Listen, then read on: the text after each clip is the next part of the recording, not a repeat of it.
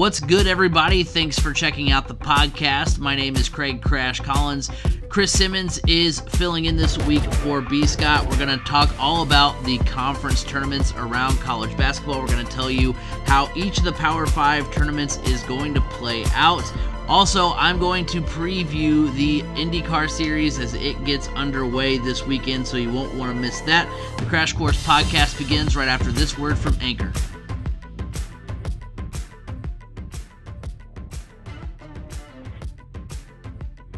Before we get into the podcast here, a little bit on a serious note. That's why we're starting off with no music here in the actual meat and potatoes of the podcast here. We do want to send our thoughts and prayers out to Brandon Scott. He's out this week. Chris Simmons filling in. Brandon's daughter is in the hospital. I don't want to really divulge too much more information than that. If you follow Brandon on social media, Brandon Scott _87 on Twitter.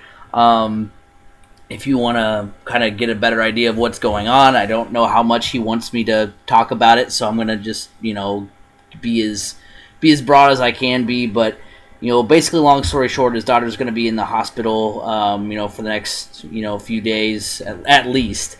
So thoughts and prayers go out to him. We wish Jillian a speedy recovery from what's going on there. So she was admitted into Riley prior to last weekend. I believe it was around this past weekend when that happened. So hope obviously we want Brandon to get back to the podcast as soon as possible, which means it's a return to normalcy. But obviously Jillian's health is what we're most concerned about. So hope everything works out well, and she gets well soon. Anybody who listens to this podcast,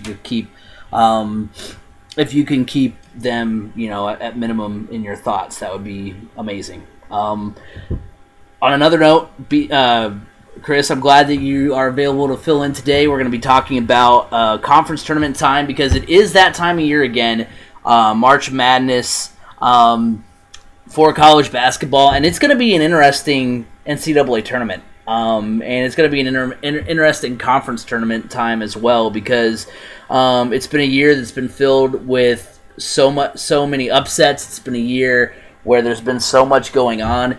And, I thought about it today, earlier today, about, we talk about all these rule changes, or B. Scott and I have talked about all these rule changes that have, are going to potentially come and have come to Major League Baseball, what football's, trying to kind of mix things up with adding an extra game, more playoff teams.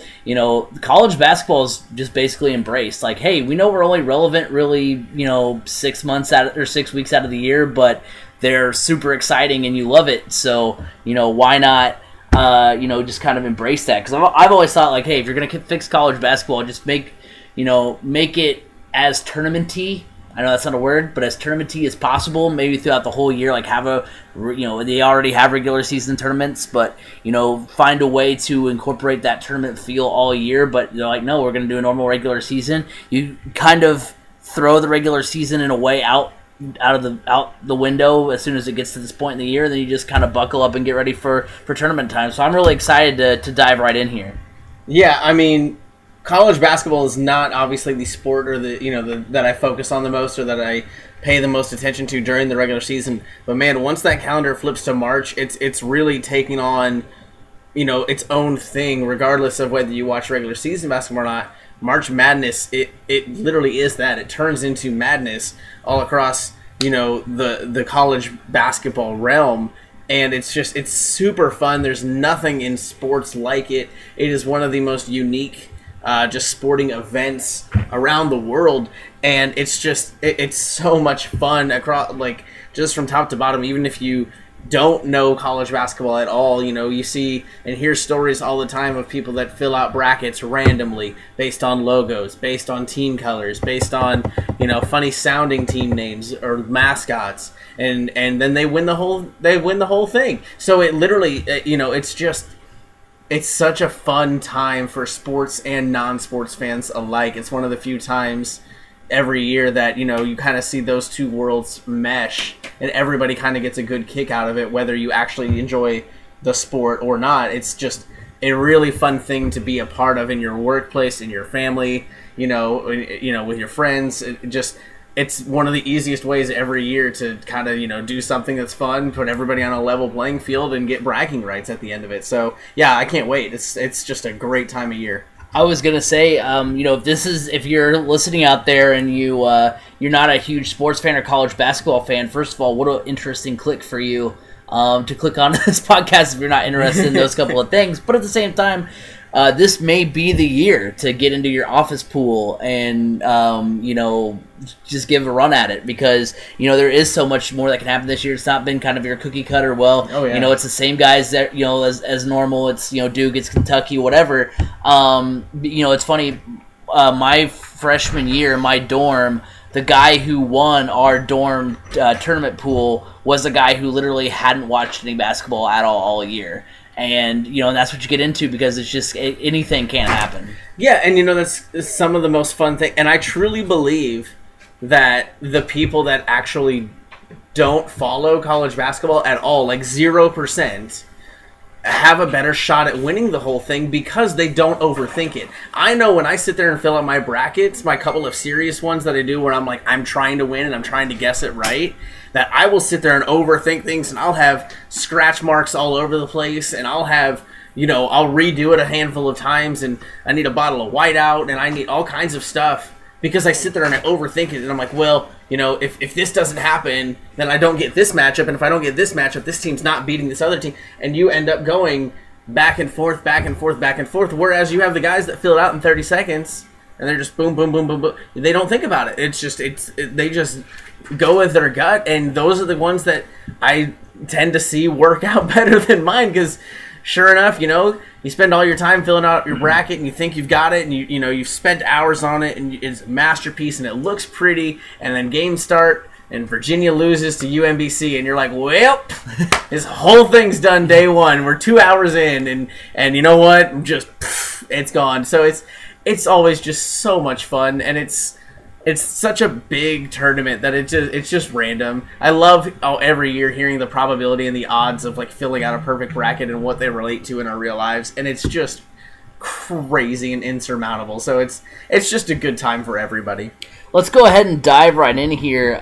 So the conference tournaments have already gotten underway today for the Power 5. The ACC tournament started today.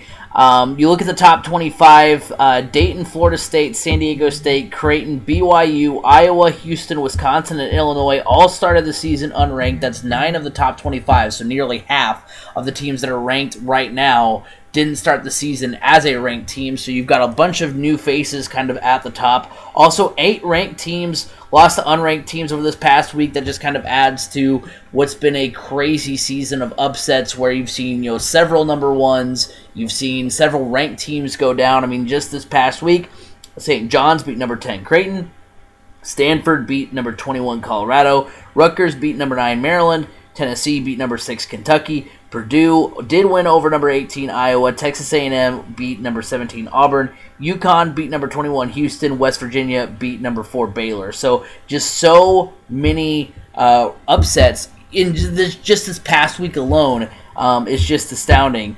You look at the bracketology as of now, and you look at the Power 5. The ACC has 5 teams. Virginia, Louisville, Duke, and Florida State are all solidly in. NC State is listed as the part of the last 4 in. The Big Ten has 10 teams: Wisconsin, Iowa, Maryland, Michigan, Illinois, Penn State, Ohio State, Michigan State, and Rutgers. Indiana is one of the last 4 in. Purdue at this point is fairly solidly out. The Big 12 has 6 teams: Kansas, West Virginia, Oklahoma, and Baylor. Texas Tech is on the bubble. They had them kind of on the first 4 in, on the bubble, and I was like, that doesn't really make sense to me, so I'm just going to say that they're on the bubble.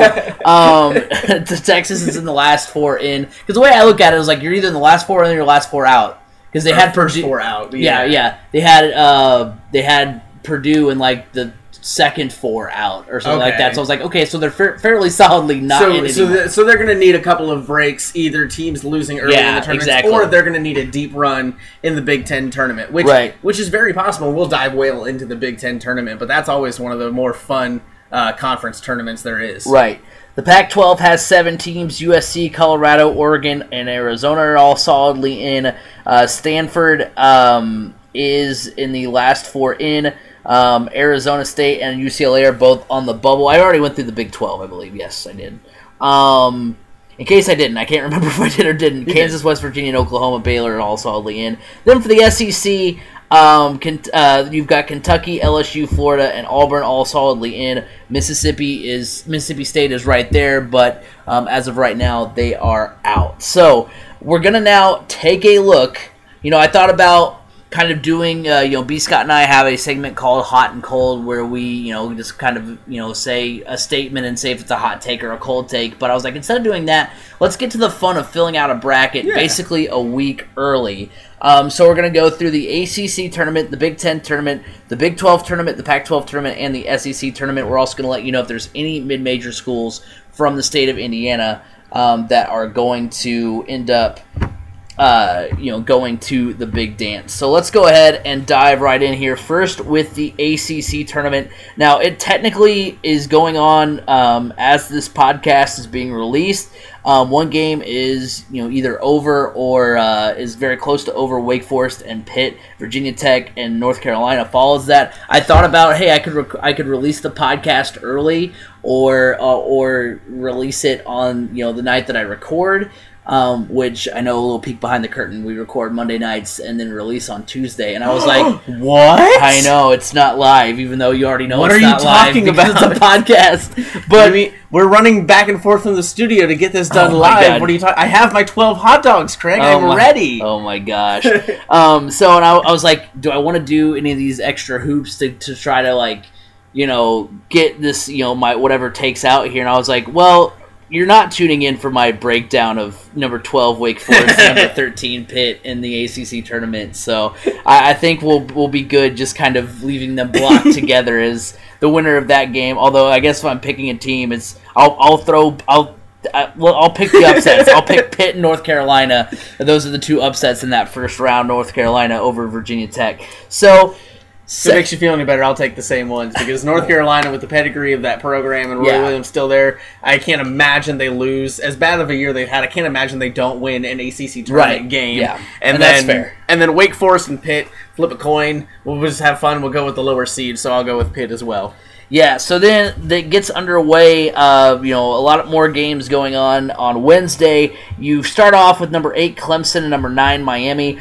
I'm going to go with Clemson here. The 8-9 matchup's always a flip of the coin. You have 2 really closely, marked teams. Miami's a team really kind of in both sports that, when it comes to the big game, they don't really seem to measure up. They're one of the teams that they don't really, they may play a little harder because their season is basically over as far as, the NCAA tournament's concerned, and most likely the NIT. I don't really know what qualifies you and doesn't qualify you for the NIT, but their season, at least as far as the NCAA tournament is concerned, is more likely than not over with a loss in that game. So Clemson gets the win there in that game. Then the winner of Wake Forest and Pitt plays NC State. NC State is one of the last 4 teams in. I still think it's interesting. Now, granted, the last time I talked about college basketball on the podcast, it was talking about how Notre Dame and NC State have had very similar seasons. The only difference is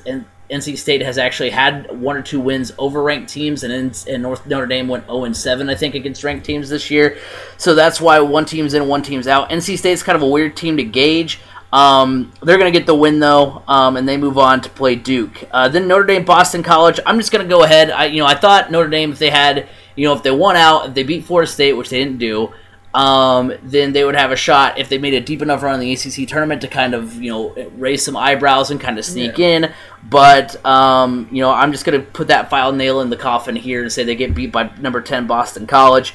Then you've got Syracuse playing the winner of Virginia Tech, North Carolina. I think Syracuse gets that win there. Again, you want to think that UNC with that pedigree with Roy Williams will win at least one ACC tournament game, but I don't predict them making a particularly long run. So then that makes a second round matchup of Florida State and Clemson. Florida State gets the win here. They've just been so crazy all season. And Florida State's been a program that you typically know them for their football program, but their basketball program has kind of one of those crazy years. They're usually solidly a decent team, but like they'll have these runs where they're top notch, and so Florida State gets the win there. Then they go on to play. Then there's Duke versus NC State. I'm going to go Duke here. I think NC State, I don't think they're hurt by that loss to Duke, but I don't really buy them as a team that's going to make any sort of run in either tournament. So I've got Duke over NC State there. Virginia versus Boston College. Let's go Virginia. Virginia is a team that has had kind of a lackluster year following their amazing tournament run last year to the national title. But I think they get the win there. Then it's Louisville and Syracuse. I've got Louisville winning that game to go on to the semifinals. Then it's the semifinals are Duke, Florida State. I'm going with Florida State here. Florida State does beat Duke. Duke has been a good team this year, but Florida State's just I'm very impressed by the kind of season they've had. So I've got Florida State there, and then I've got Louisville versus Syracuse.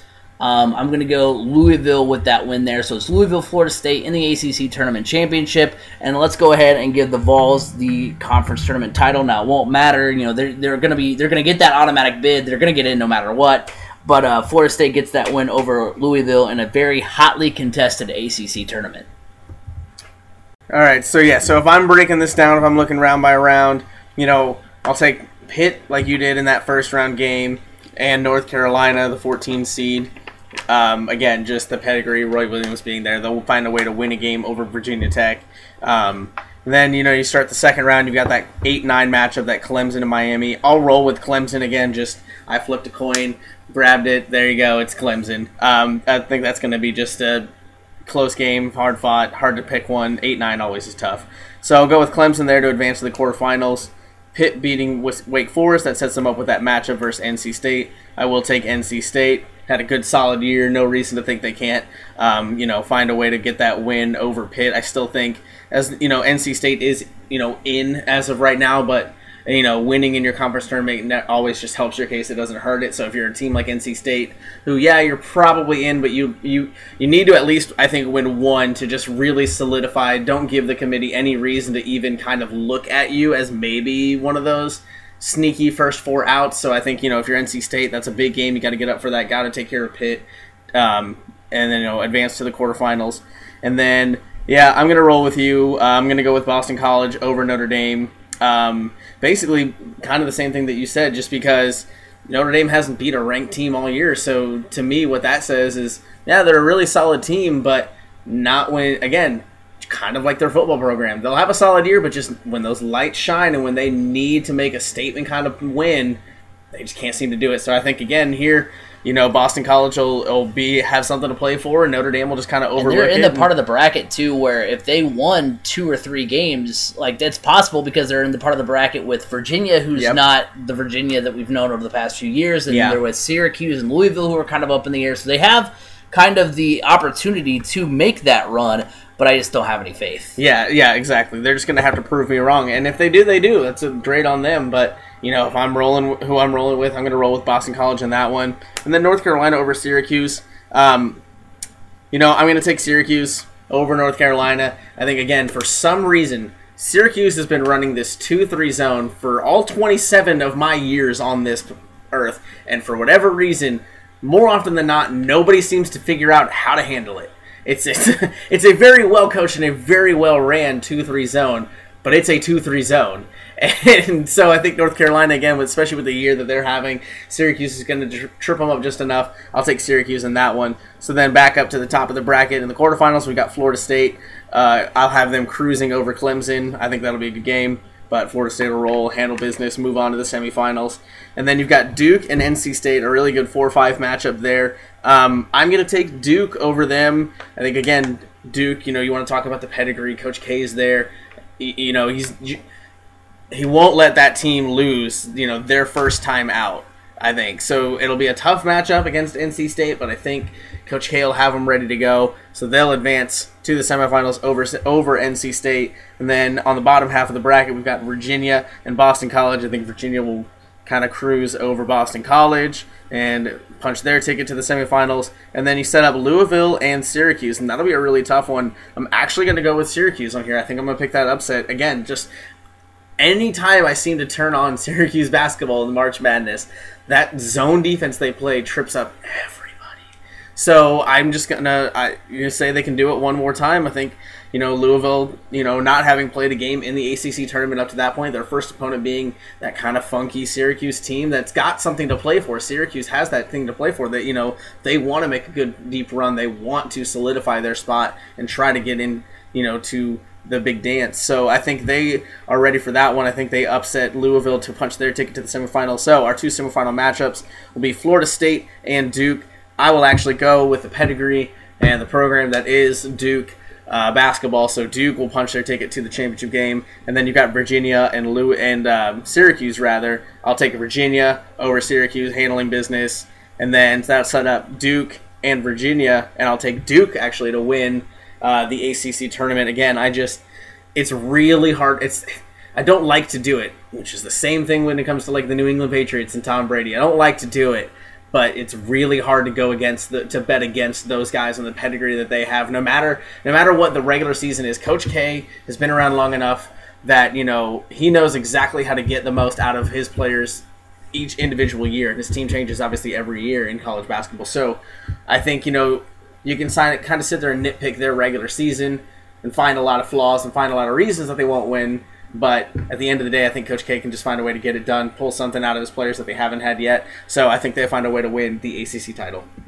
And it's funny, too, because, I've made the mention a couple times on the podcast where, when you do these predictions, you do these breakdowns, you want to not pick the, teams that everybody else is going to pick, but sometimes it's right there. It's there for the taking. It's not a bad choice to take Duke because it's a pretty good odds on guess that they're going to have a good tournament run. Shocker. So nothing wrong with that. So I've got Florida State, you've got Duke. It's going to be a fun ACC tournament.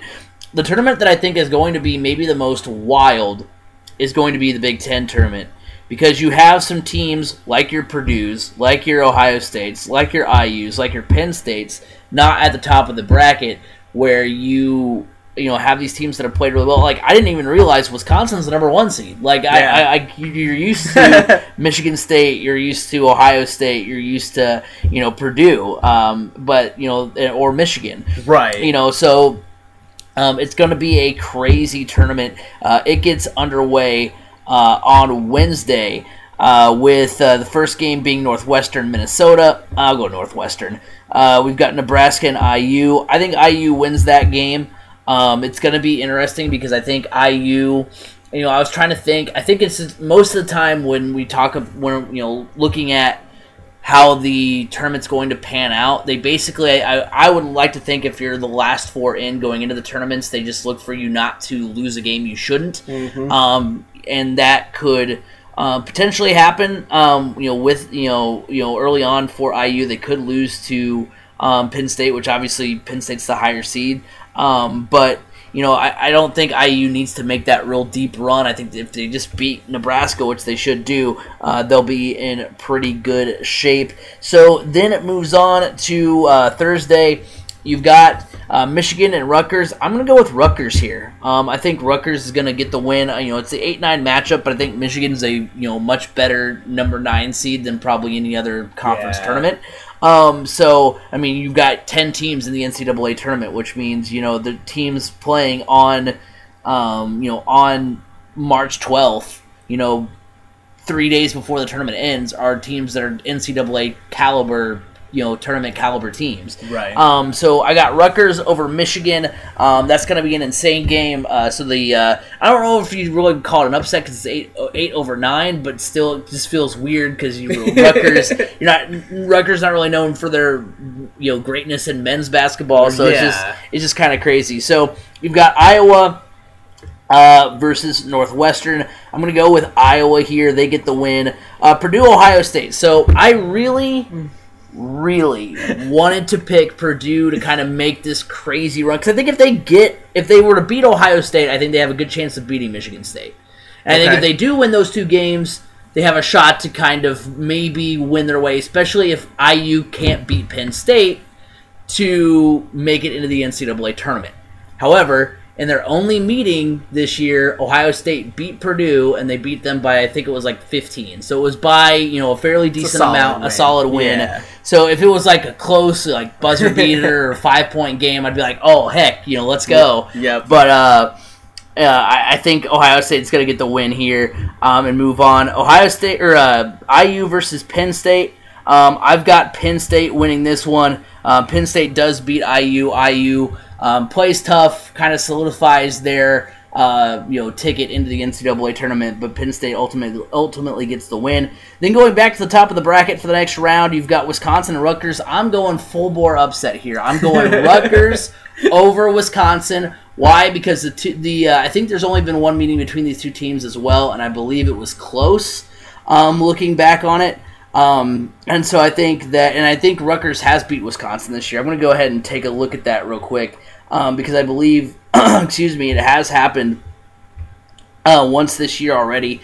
Because that's just the crazy thing is that this Big Ten tournament. The teams that are low are actually high caliber teams. Like you wouldn't expect the 9 seed. You're not expecting Clemson to go beat Florida State because Florida State's solidly a 1 seed. Clemson's an A seed. You talk about Florida State. Florida State right now is ranked number 4, I believe, in the top 25 in the nation. So they're not even just a really good ACC team. Right. They're just a great basketball team. Where, right now they are sitting real pretty at 26-5, just moved up 3 spots to the number 4 spot. So, you want to talk about that is a huge upset, if they were to be defeated in their tournament.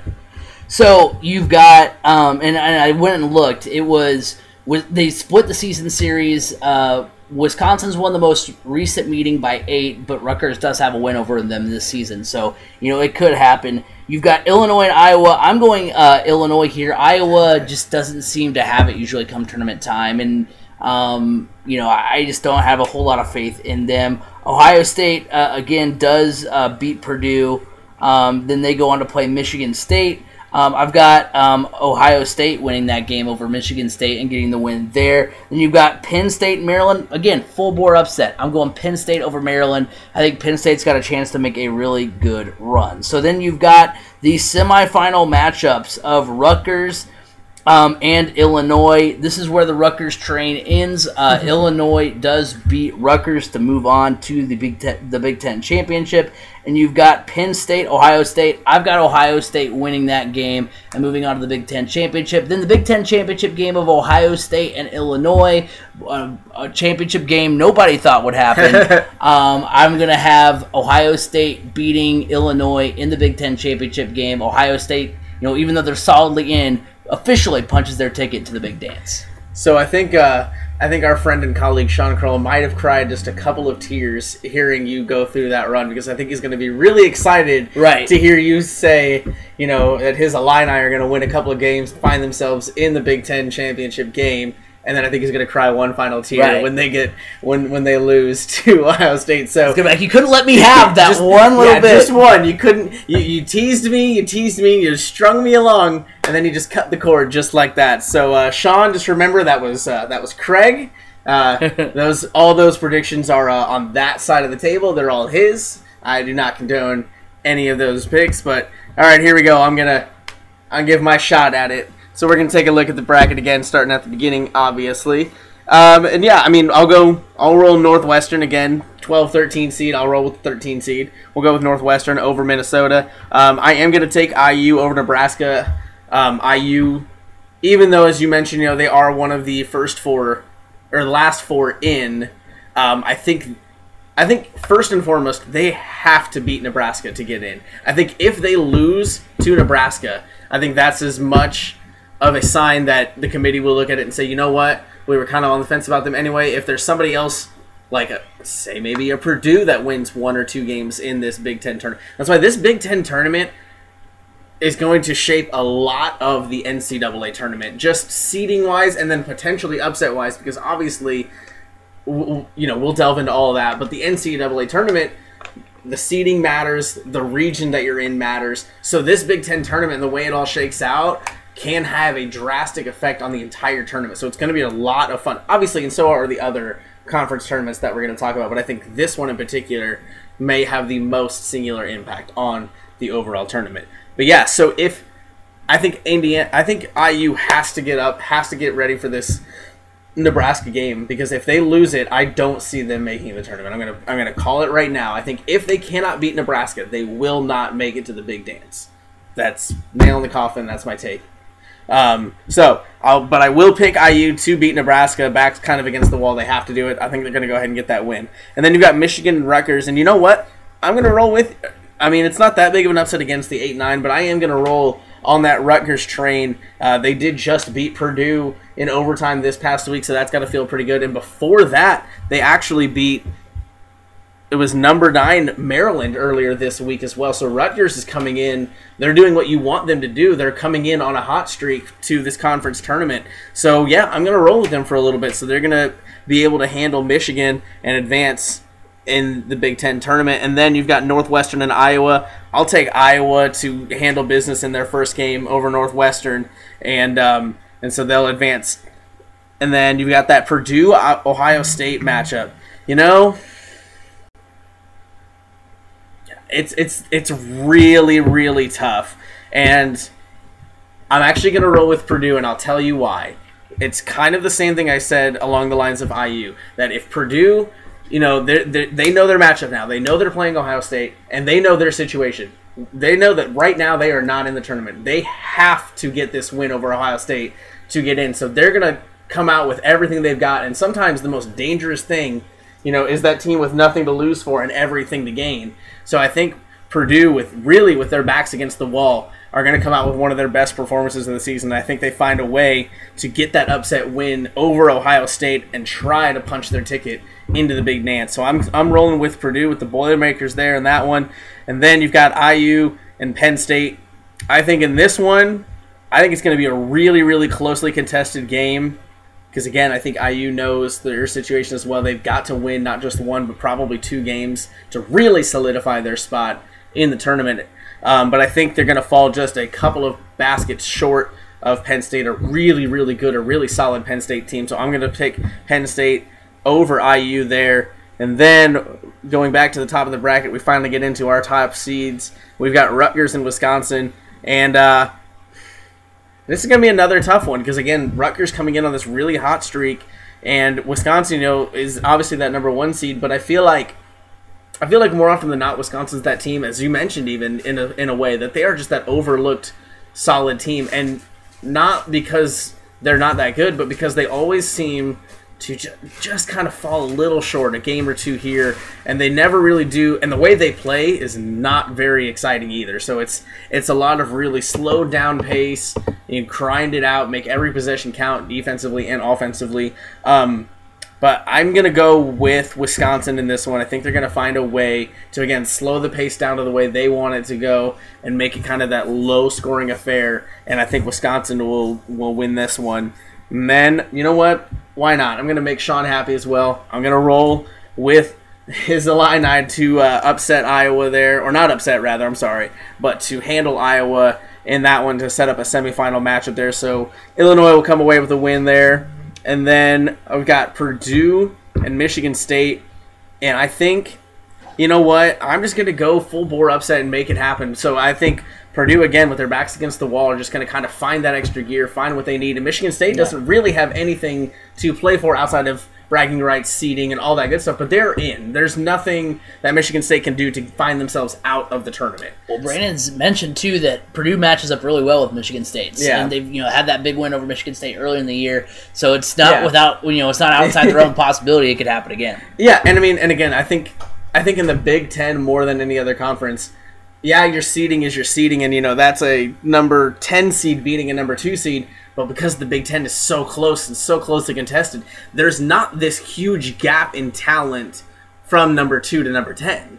It's not like Purdue is this 3-win team that is going to find themselves, well, we have to play in a conference game, whatever, and Michigan State's this 30-1 2 seed. They're really a lot closer than that seeding would look. So I'm going to give Purdue the upset win there to punch their ticket into the semifinals. And if they were able to do that, if they're able to beat Michigan State and get to the semifinals, at least the Big Ten tournament, it may not be. I mean, it's tough to say. It's tough to tell you. It's tough to say without knowing how the rest of the conference tournaments play out and everything like that. But Purdue then would make a really good case for kind of being one of those last 4 teams in if they were able to find their way into at least the semifinals of the Big Ten tournament. But then on the bottom half of the bracket, we've got Penn State and Maryland.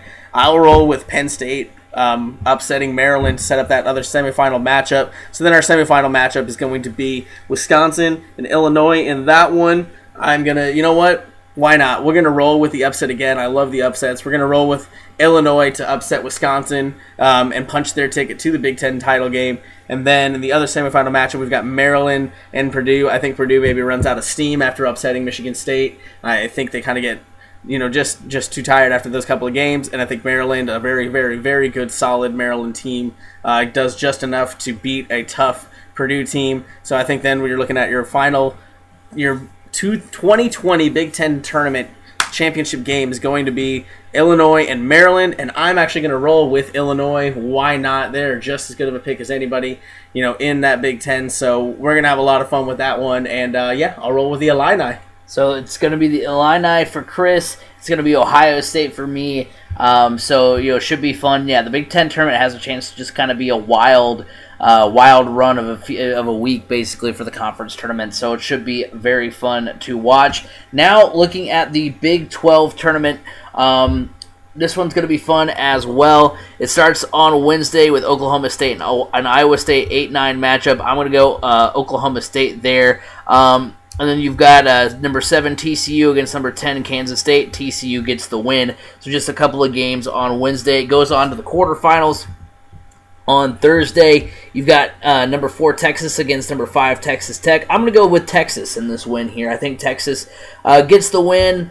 They're a team that's again one of those last few that's getting in. Or that's projected to get in, so I think they get that win there. And then you've got Kansas against Oklahoma State. Kansas gets the win here. What's crazy about Kansas is that it seems like come tournament time, they're almost always a team that can sometimes disappoint you if you're betting on them for the tournament, but in their conference tournament, they're almost a lock to at least make it to the championship game. So they're going to get the win. And then you've got Baylor against TCU. Baylor wins there. Then you've got West Virginia, Oklahoma. I guess I just dig this 6-3 upset.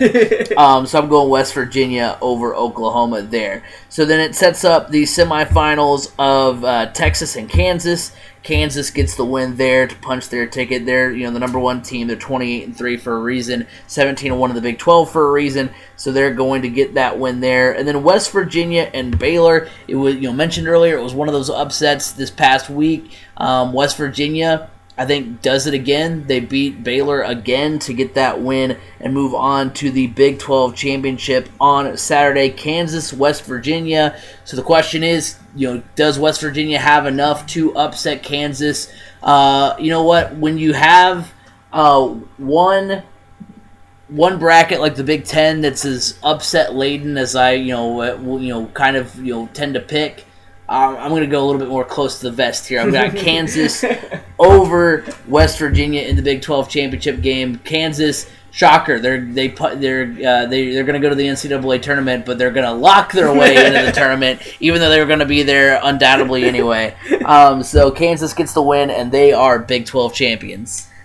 Yeah, I love your mindset too, by the way. A little side note. I love your mindset of, I picked all these upsets getting here to this final game, but now I'm going to hedge my bets and still take that top-ranked team.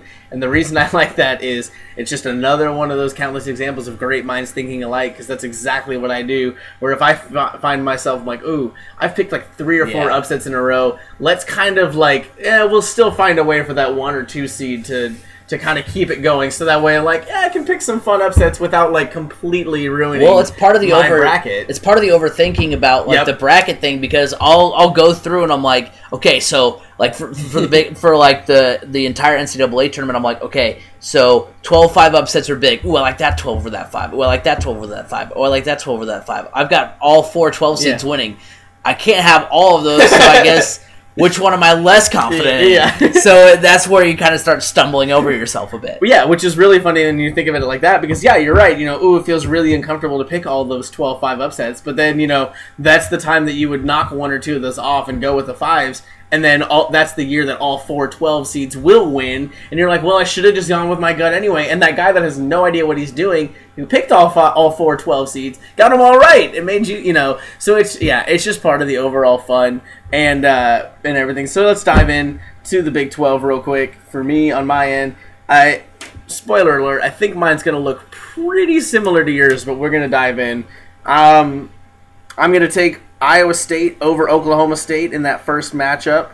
And then, you know what? We're going to roll with the upset again. We're going to roll with 10 seed Kansas State rolling over TCU and advancing to the quarterfinals. So then at the top of the quarterfinal bracket, we've got Texas and Texas Tech. This may be where we're different. I'm going to actually roll with Texas Tech because, once again, I just feel like those teams that know that they're on the bubble and have to get wins to really solidify themselves, and when you're Texas Tech, I don't know why that name is giving me trouble tonight. A lot of alliteration. Just too much for me. But, when you're a team on the bubble like that, and yet you still have some control over what happens, you're not sitting there hoping that, Texas Tech is not sitting there hoping IU loses to Nebraska in the first round. Like they still have a chance to make their case stronger if they can beat Texas. So they're going to put all their efforts into that, obviously. So I'm going to roll with them to get that much needed win for their program to get to the big dance. So I'll take Texas Tech over Texas, even though I cannot say their name, and so it's going to be fun saying them a couple more times in this bracket. And then I think Kansas will roll over Iowa State. They are not only the number 1 team in the Big 12 tournament, but they are right now your number 1 team, in your AP Top 25 for a very good reason. They are just one of those handful of blue blood programs who are just they know how to win when it comes to this level of competition, whether it's the conference tournament or the NCAA tournament. They know what it takes. So they've put together another remarkable season. Expect them to make another deep run in the NCAA tournament as well. So they'll advance to the semifinals. And then we've got number 2 Baylor taking on Kansas State. I'll roll with Baylor there again. Baylor, another one of those teams. They might not be up to that, what you might call blue blood program level, but they are right there. If they're not tier 1, they're tier 1A. Always, year in and year out, they're just really solid. So I'll take Baylor there. And then, you know what? I will roll with West Virginia as well. The upset, that 6-3, I do love it. And I just don't trust in Oklahoma as much, when it comes to their boys basketball program. I just don't trust them to get it done. They're not one of those teams that, year in, year out, when I'm filling out my full bracket, that I feel like makes it very, very far in my brackets. So here I'm just going to go ahead and kind of rip that Band-Aid off and knock them out early. I'll take West Virginia over them. That sets us up with a semifinal matchup of Kansas and Texas Tech. That's the last time I'm saying their name. Kansas is winning and moving on to the finals. It's fine. So Kansas gets that win, punches their ticket to the finals. And then I'm going to go with, we'll make it easy. I'm just going to go with Baylor over West Virginia. And we'll have a 1 versus 2 for the first time in our conference tournament. But I will take Kansas. Again, they're as good as they are for a reason. They're not, just because they're the safe pick doesn't mean they're the wrong pick. Doesn't mean that, they're not going to win just because everybody. They're one of those teams that I think everybody picks them for a reason, because more often than not, that's the team I'm going to take. That's the team that's really good. So I like Kansas a lot. I think they win this tournament, even though, as you said, they punched their ticket, months ago into this big dance. But they officially will punch their ticket here and solidify that, get another Big 12 championship. Moving on now to the Pac-12. Their tournament gets started Wednesday as well. They'll get underway with the first round. Number 9, Utah against number 8, Oregon State. I'm going to go with Oregon State just because I want to see that rivalry game in the second round. Another flip of the coin kind of thing with the 8-9. Then you look at the 5-12. Coming up after that, number 5 Arizona against number 12 Washington. Arizona gets the win. They go on to play USC in the quarterfinals. Then you've got Cal versus Stanford. I actually think Cal gets the upset win, and this may kind of officially sully Stanford's run into the tournament. I mean, we took a look at who was kind of on the bubble, and taking a look at it, Stanford was in the last 4 in, but I think losing to Cal may be kind of the final straw, and so I think Cal gets the win over Stanford. They get that upset. Then you've got Colorado and Washington State. I've got Colorado there. So moving on to the quarterfinals, you've got Oregon versus Oregon State. Oregon gets the win. They're one of the top teams. They'll be one of the top teams going into the NCAA tournament. So they're going to move on and get the win there. Then you've got USC and Arizona. I'm gonna go Arizona here. They're a team where I think they're kind of flying under the radar a little bit. I don't know if they're gonna make a deep NCAA tournament run, but I think they do get the win. I believe in them maybe a little bit more than I do in USC. So it's gonna set up one semifinal matchup as Oregon and Arizona.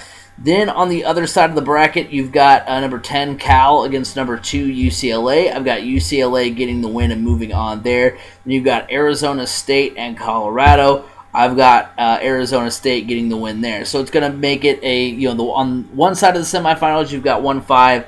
On the other side of the semifinals, you've got 2-3. It's kind of just crazy how really in both sports, the Pac-12 is this conference that kind of just flies, I don't want to say under the radar, but they just kind of are just kind of overlooked, I feel like. Where, Pac-12 football, at this point in the year, they're like, okay, well, they're not going to be a team that I'm going to pick to maybe win it all, but it's still going to be a fun tournament to watch. Or, in this case, the Pac-12 tournament, we don't really know, literally the number 2 team is UCLA, and their team's been kind of up and down all year. So it's going to be interesting to see what plays out. You've got Oregon versus Arizona in one semifinal matchup. I've got Oregon winning that game and getting to the championship game to play UCLA, who gets the win over Arizona State. And then I'm going to kind of go chalk again in the Pac-12 championship game. I've got Oregon over UCLA. Oregon, who is very solidly in. They're going to be one of the top seeds, not number 1 overall seeds, but one of the higher seeds in the NCAA tournament, I guess is a better way to phrase it. But they go ahead and punch their ticket anyway. They get the win over UCLA. UCLA also, they're gonna make sure they're solidly in with a good Pac-12 tournament showing as well. So that's how that's going to play out. It's going to be Oregon over UCLA in the Pac-12 tournament championship.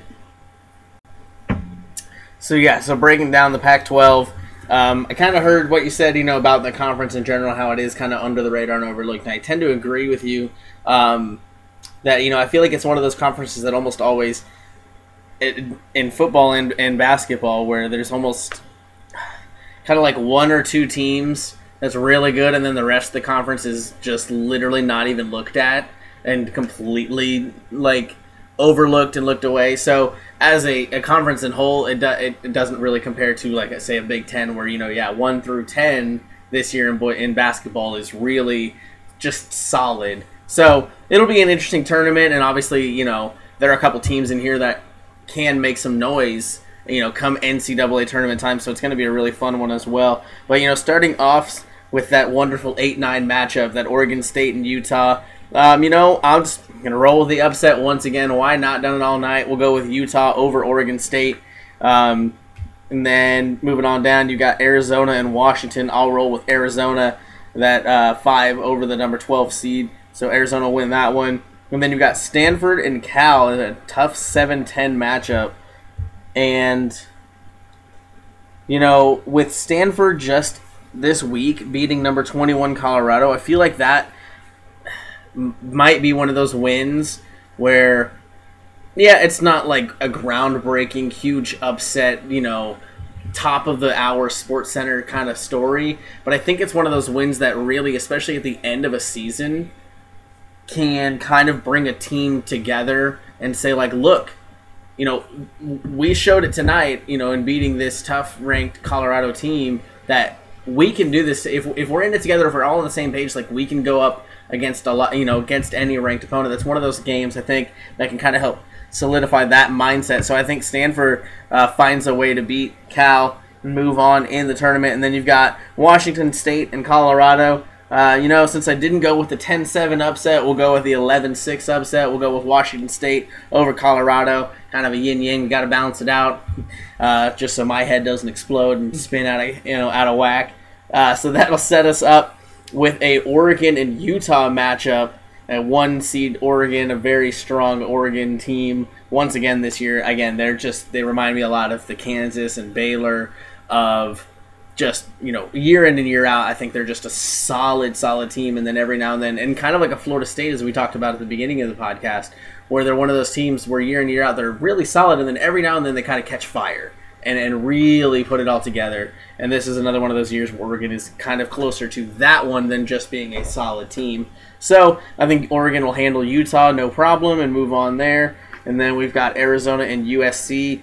I'll roll with Arizona, upsetting USC and getting to that semifinal matchup.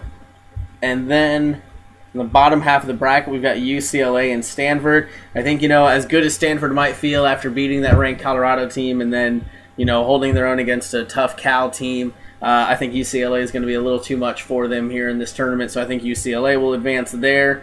And then I also think Arizona State will advance over Washington State, the 3 over the 11. So I'm rolling with 3 of the top 4 seeds really here in this tournament, but it'll be a good one. And then we've got, let's see, so then we're matching up. We've got Oregon and Arizona, and I think this is where Arizona doesn't just have quite enough to handle a tough Oregon team. So I'll take Oregon going to the championship game, and their opponent is going to be, drum roll, we've got Arizona State and UCLA. I'm all over the place. And you know what? We'll go with an upset here. We'll make it fun. We'll take Arizona State pulling off the upset over UCLA. Why not? And then so we'll have Oregon and number 3 seed Arizona State in the championship game. But I think, again, we'll find a 1 seed that just is too good, too strong, and I think they're going to punch their ticket to the tournament. Not that they haven't done that already, but I think they'll be your 2020 Pac-12 tournament champions as the number 1 seed Oregon Ducks. Yeah, I think Oregon's shown, they've been kind of like a Florida State, like you mentioned, where they're not or a Baylor, where they're not necessarily a blue blood, quote unquote, but they're a team that solidly seems to have a team in the NCAA tournament every year, or more often than not every year. So now, final Power 5 conference we're going to look at here, and that is the SEC. That gets going on a Wednesday as well. They will start with number 13 Georgia against number 12 Ole Miss. We're going to go with Georgia here. Then number 14 Vanderbilt against number 11 Arkansas. And we're going to go ahead and go with Arkansas here to get the win. So those are going to be some interesting games on Wednesday night. Then turning around to do the second round on Thursday, you've got Alabama and Tennessee. We're going to go ahead and get Tennessee the win there. Tennessee's coming off of a big win, a big upset over this past week. They're going to be feeling good. I don't really think they have an opportunity to try and make a push for the tournament, but it's still going to be good to get that win. And then you've got Ole Miss you've got Georgia and Florida. I'm going to go with Florida getting the win there. Then you've got Missouri against Texas A&M. I've got Texas A&M getting the win over Missouri. And then South Carolina against Arkansas. South Carolina does get the win there. So then that moves on to the quarterfinals, and this is where it gets kind of interesting. I mean, you've kind of noticed in the last couple of brackets that we've gone through, and it just kind of speaks to the depth that the Big Ten has, the depth that the ACC has, and stuff like that. Is that Mississippi State's the 4th seed in the SEC tournament, and they're solidly out. UCLA's on the bubble in the Pac-12, and they're the 2 seed. So it just kind of goes to show you some of the strengths that these other conferences have. So you've got Kentucky and Tennessee. Kentucky gets the win there. I really wanted to go Mississippi State over Florida. And you could apply what you've said a lot, Chris, where Mississippi State's the team that has a lot to prove. So they're going to play a little bit harder than maybe Florida will, but I think Florida's just too sound of a team to get beat by Mississippi State. So I've got Florida getting the win there. Then I've got Texas A&M beating Auburn. They beat them earlier this past week. I think they just kind of have their number right now. I'm going to go Texas A&M over Auburn. And then I've got LSU versus South Carolina. LSU gets the win there. So in the semifinals, we've got Kentucky and Florida. I'm going to go with Florida getting the win over Kentucky. Florida's playing really good basketball right now. Kentucky is a team that, I feel like every year at the beginning of the year we talk about how unbeatable Kentucky is, and they kind of show, that they're not, that they do have flaws. They do, they are beatable. So I've got Florida getting the win there. Then Texas A&M and LSU. LSU gets the win there. So it's going to set up a SEC championship game of Florida and LSU, and I've got Florida getting the win and winning the SEC tournament and cutting down the nets in Nashville. Oh, you're going to love this. This is going to be great. Okay, so we'll leave the surprise for the end, don't worry. But at the start, we're going to go with, why not? We're going to go with our upsets. Once again, we're going to take the 13 seed over 12 seed, so that's going to be Georgia beating Ole Miss. And then we're also going to take Vanderbilt over Arkansas. Why not? We are #team upset here, on these conference tournaments. A lot of fun, a lot of good matchups. We'll take those 2 upsets here. So that'll set us up with the second round. We've got that lovely 8-9 matchup of Alabama and Tennessee, and I'm going to go ahead and roll with Tennessee as well. Just get Alabama out of there. I don't need to see that. I don't need to see that name, and it's all good. We'll roll with Tennessee over that one. And then, we've got that Florida and Georgia matchup. I think Florida, as you mentioned, are playing really, really solid basketball here. And they are. They're also one of those programs that, I'm not going to put them really in that blue bloods, that Tier 1 category, or really even that Tier 1A. But there's a very, very good, Tier 2 team where they're a solid team kind of year in and year out. And I'll take them to advance over Georgia, and then I'll roll with Texas A&M holding their own against Missouri, and then we'll take why not? We'll go with Vanderbilt over South Carolina. We'll pick a big kind of upset there. We'll take the 14 seed to make some noise, and move on to the quarterfinals. So then our quarterfinal matchups look like Tennessee, 8-seeded Tennessee, taking on number 1 seeded Kentucky. I think Kentucky handles business, takes care of Tennessee, and moves on to the semifinals.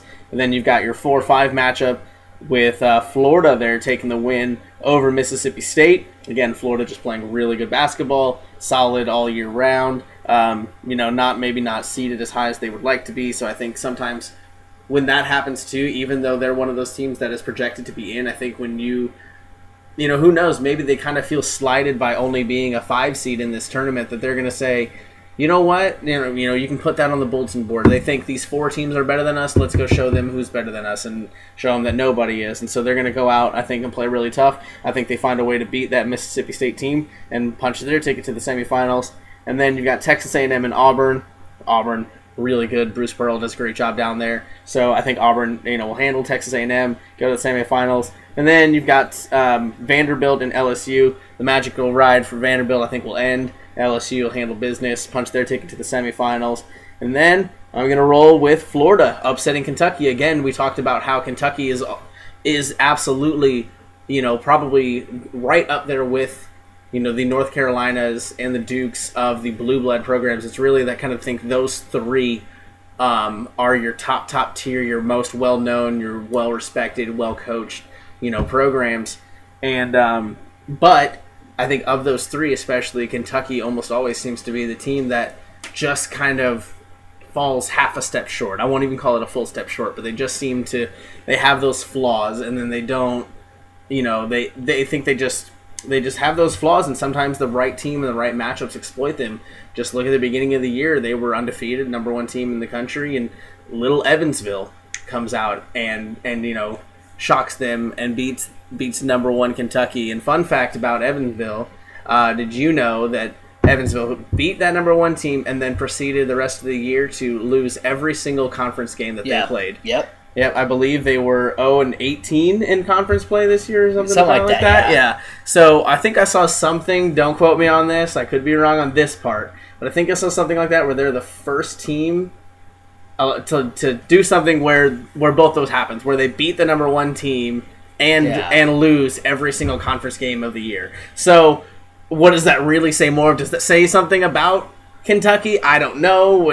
That I look at it just as, well, that's basketball. Any team can beat any team on a given night. It's the way sports go. It's not indicative of, of anything else like that. So just once again, congrats to Evansville for providing us that really fun upset, that really fun moment in college basketball, in the 2019-2020 season. So congrats to them on that. That's something that I hope those fans will, carry with them for a while. That's a really fun game to happen. But yeah, so I think, when you're at the semifinal stage, Kentucky's already punched their ticket, and you know what? Honestly, they might just kind of overlook a team like Florida, who they might not feel is in that that caliber of team that Kentucky is. So I think Florida wins that one, punches their ticket to the championship game, and then you've got Auburn and LSU. I'll roll with Auburn again. I love what Bruce Pearl has done with that program. They had a really, really great ride last year to the Final Four, and it was super fun to watch. That kind of magic. That was really the magic of March Madness, was really, really shown through from that Auburn team. So I think they still have some of that with them. I think they're carrying it this year, and I really hope to watch them go really far in the NCAA tournament. So I'll give it to them to also punch their ticket over LSU into the championship game. So then we match up Florida and Auburn, and I'm going to roll with the Gators. I'm going to roll with the Florida Gators for one simple reason. The basketball side of it is they're still, obviously, as I've talked about through this tournament, they're a really solid team. There's no reason to believe that they can't beat any of these matchups. It's not inconceivable. But you know what? I just want to go ahead and give it to my buddy Jay Cray, who's a huge, huge Florida Gators basketball fan. And so you know what? We'll just give him a little nod. I think Florida finds a way to give him a little present there and punches their automatic ticket to the big dance by winning the SEC tournament there over a very, very, very tough Auburn team. Hey, that's pretty good. The last three conferences we went through over Big 12, Pac-12, and SEC were all the same. Yeah. I've got Ohio State in the Big 10. You've got Illinois in the Big 10, and then in the ACC I had Florida State and you had Duke. So it's going to be a fun week of conference tournament action. Now the last kind of question, last thing, looking at the bracket here, it's.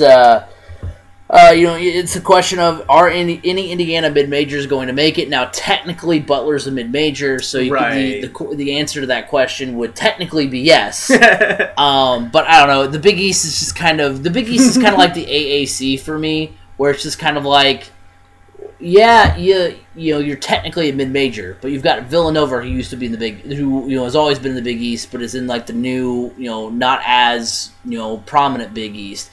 You've got Butler, who's consistently a good. It's not like it's not your Southern conferences. It's not your Mid-American conferences. It's not that. So that's kind of what I'm looking at here. So yes, the answer to that question is yes, because Butler's technically a mid-major because they're not in the Power Five, but the Big East, the AAC, the conferences that still have the UConns of the world and the Cincinnatis of the world and all that stuff. I think if you have a former Big East team in your conference, you're just kind of grandfathered into being a major conference in my opinion, the way I look at it anyway. So you look at it here, I'm kind of looking at it as Missouri Valley Conference, Mid-American, which has three teams, with Indiana State and Evansville and Valpo, and then you've got Ball State in the Mid-American Conference, and Ball State I think has the best chance of any of those teams. But I just don't think, Ball State's a team, we talk about teams we don't trust in the NCAA tournament. Ball State's a team I don't trust in the MAC tournament. Yep. Because even if, they could be the number one overall seed, they could be 30-0, getting ready to go, and then they're going to stumble to whoever they play in that first game. It'll be to Kent State every time. Yeah, exactly. So, I don't have a lot of confidence there. So I don't think, my answer to the question is no, with the asterisk that I do understand that Butler's a mid-major, but I don't consider them in my world. I don't consider Butler a mid-major because it would be kind of like if, heaven forbid, the SEC in football disbanded and then went like LSU's in Conference USA. Be like, all right, well, yeah, LSU's in Conference USA, but it's still LSU. Like, you can't, like, it just doesn't make sense to me. So yeah, it's you have a better chance of Carmel High School splitting into two schools than the SEC disbanding. Just so you know. I don't know. The South would cease to exist if that actually happened. That would be insane. But yeah, I don't think any. Bottom line is, I don't think any mid-majors that aren't Butler make it into the NCAA tournament. All right, are you ready? Yeah, because I'm going to take the mic. Okay. Here's my. Right there. I'm taking it anyway. So here's my hot take of the night. You ready? All right. So the question is, are any mid-major Indiana teams going to make the tournament? My answer is 100%, 110% yes. Taking one. I'm taking one team, Butler, and I'm taking the Ball State Cardinals. I'm taking Chirp. They're the number 3 seed of the MAC tournament. They've got to bye all the way to the quarterfinals. They will play. They don't have to play until Thursday. They're the number 3 seed, as I mentioned. Their season, they had a really solid year. They're 18-13. They're 11-7 in the MAC actually this year. So they've got some really, really good MAC wins. So I think this could be the year where they don't stumble in the MAC tournament. And obviously, if they don't stumble in the MAC tournament and they win the whole dang thing, guess what? They're punching that ticket to the big dance. Then you're going to see the Cardinals in the field of 64. Book it. You're gonna see the Cardinals cutting down the nets in the Final Four, going all the way. No, I mean, okay, that was correct. Yeah, I'm not going that far. I'm just saying they're punching their ticket to the field of 64, and we can go from there once we fill it out. But I'm telling you now, the answer is 110% yes, and I'm going with the Cardinals. I'm rolling with them. They're gonna win the MAC tournament. Book it. Well, Chris, thank you again for filling in on the podcast this week. I definitely appreciate it. You can find him at Mr. Topher92 on Twitter if you want to follow him there. So, again, thank you for coming on the podcast this week. Not a problem. It's always a blast. I love doing it.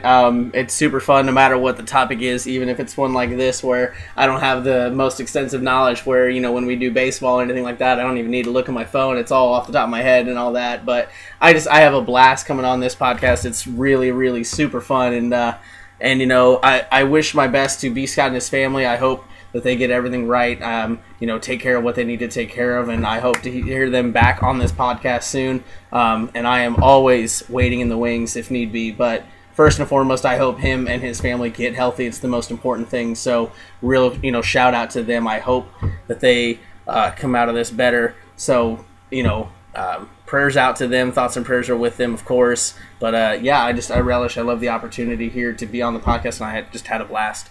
Well, we're definitely happy to have you as always, Chris. So real quick here, I'm going to do a quick IndyCar Series preview because that does get underway this next weekend with the Grand Prix of St. Petersburg. It's going to be a fun race. I'm really excited to see how this IndyCar season plays out because I really think that Chip Ganassi is going to have a really good team this year. Obviously, Penske's good as well. And then you've got Andretti Autosport with a bunch of different drivers that are coming into that stable and going to be really dominant to watch. So I'm really excited about this season. You've got Joseph Newgarden, who is defending his championship. He's going to come in, obviously trying to defend his title. Then you've got rookies. I've kind of mainly focused on the rookies and the drivers that are going to be running the full schedule. Obviously, you've got some drivers that are going to do one-offs here and there. You've got some teams who are having one driver for the ovals, one driver for the road courses. So I'm going to basically just focus on the rookies who are going to drive all season. You've got Oliver Askew, who takes over for James Hinchcliffe at Arrow McLaren. You've got Alex Palou, from Dale Coyne, and you've got Rinus VeeKay. I'm sorry if I butchered that. I know he's a French driver for Ed Carpenter Racing. I'm just this kid from the Midwest, so I'm sorry if I butchered that really badly. But those are going to be the rookies this year, so it's going to be interesting to watch. And then these are the drivers who are scheduled to run all 17 races. For AJ Foyt, it's going to be Charlie Kimball. Tony Kanaan will run a limited schedule. He's going to retire at the end of the season, which he's my guy. I'm really excited to see Tony Kanaan run at least one more Indy 500. He's been my favorite driver for a long time since he was in the 7-Eleven machine for Andretti. So I'm really kind of sad to see him go, but it'll be a good kind of retirement tour. Then for Andretti Autosport, you got Zach Veach, Alexander Rossi, Ryan Hunter-Reay, Colton Herta, who I think is going to have a really good season, and then Marco Andretti. For Arrow McLaren, their only full-time driver aside from rookie Oliver Askew is Patricio Ward. For Chip Ganassi, they've got Marcus Ericsson, Felix Rosenquist, and of course and of course Scott Dixon. Dale Coyne has Santino Ferrucci. Meyer Shank has Jack Harvey. Rahal Letterman comes back with Graham Rahal and Takuma Sato. And then Joseph Newgarden, Will Power, and Simon Pagenaud will operate in the Penske stable. Elio Castroneves will be back for the Indy 500. So that's kind of how the IndyCar season looks.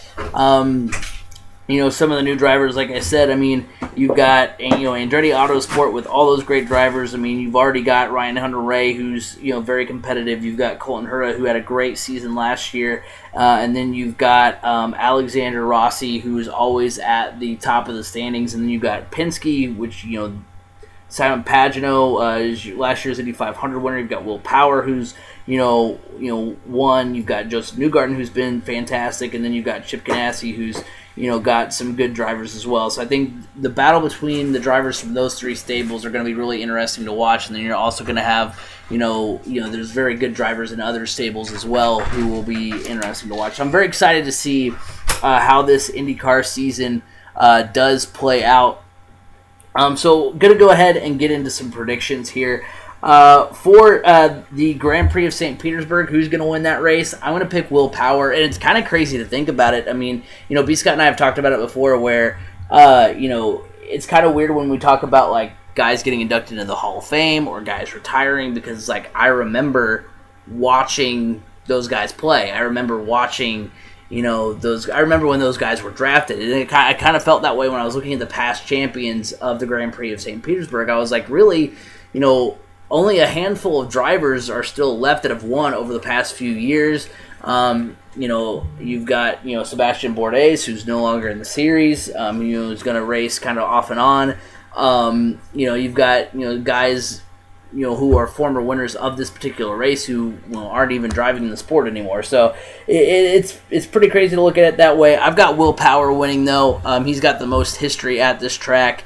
The most success at this track. He was the pole sitter for last year's race as well. So I think he's going to get the win there. When we look at Rookie of the Year, I think it's going to be all for Askew. You look at the other guys who are in the running for that award. You've got Alex Palou out of Dale Coyne, Rinus VeeKay out of Ed Carpenter. I just think Askew has the best equipment out of any of those three drivers. So I think just based on equipment, I think he's going to have the better season. And so I think he ultimately wins Rookie of the Year.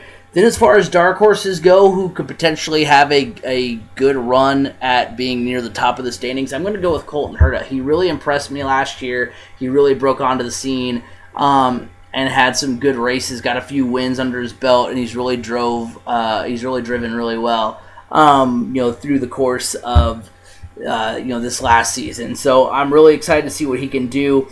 And this all boils down to who I think is going to be the champion of the IndyCar series this year. And it's going to be a guy who over the last few years has been very close to getting it done and just hasn't been able to do it. And that's Alexander Rossi.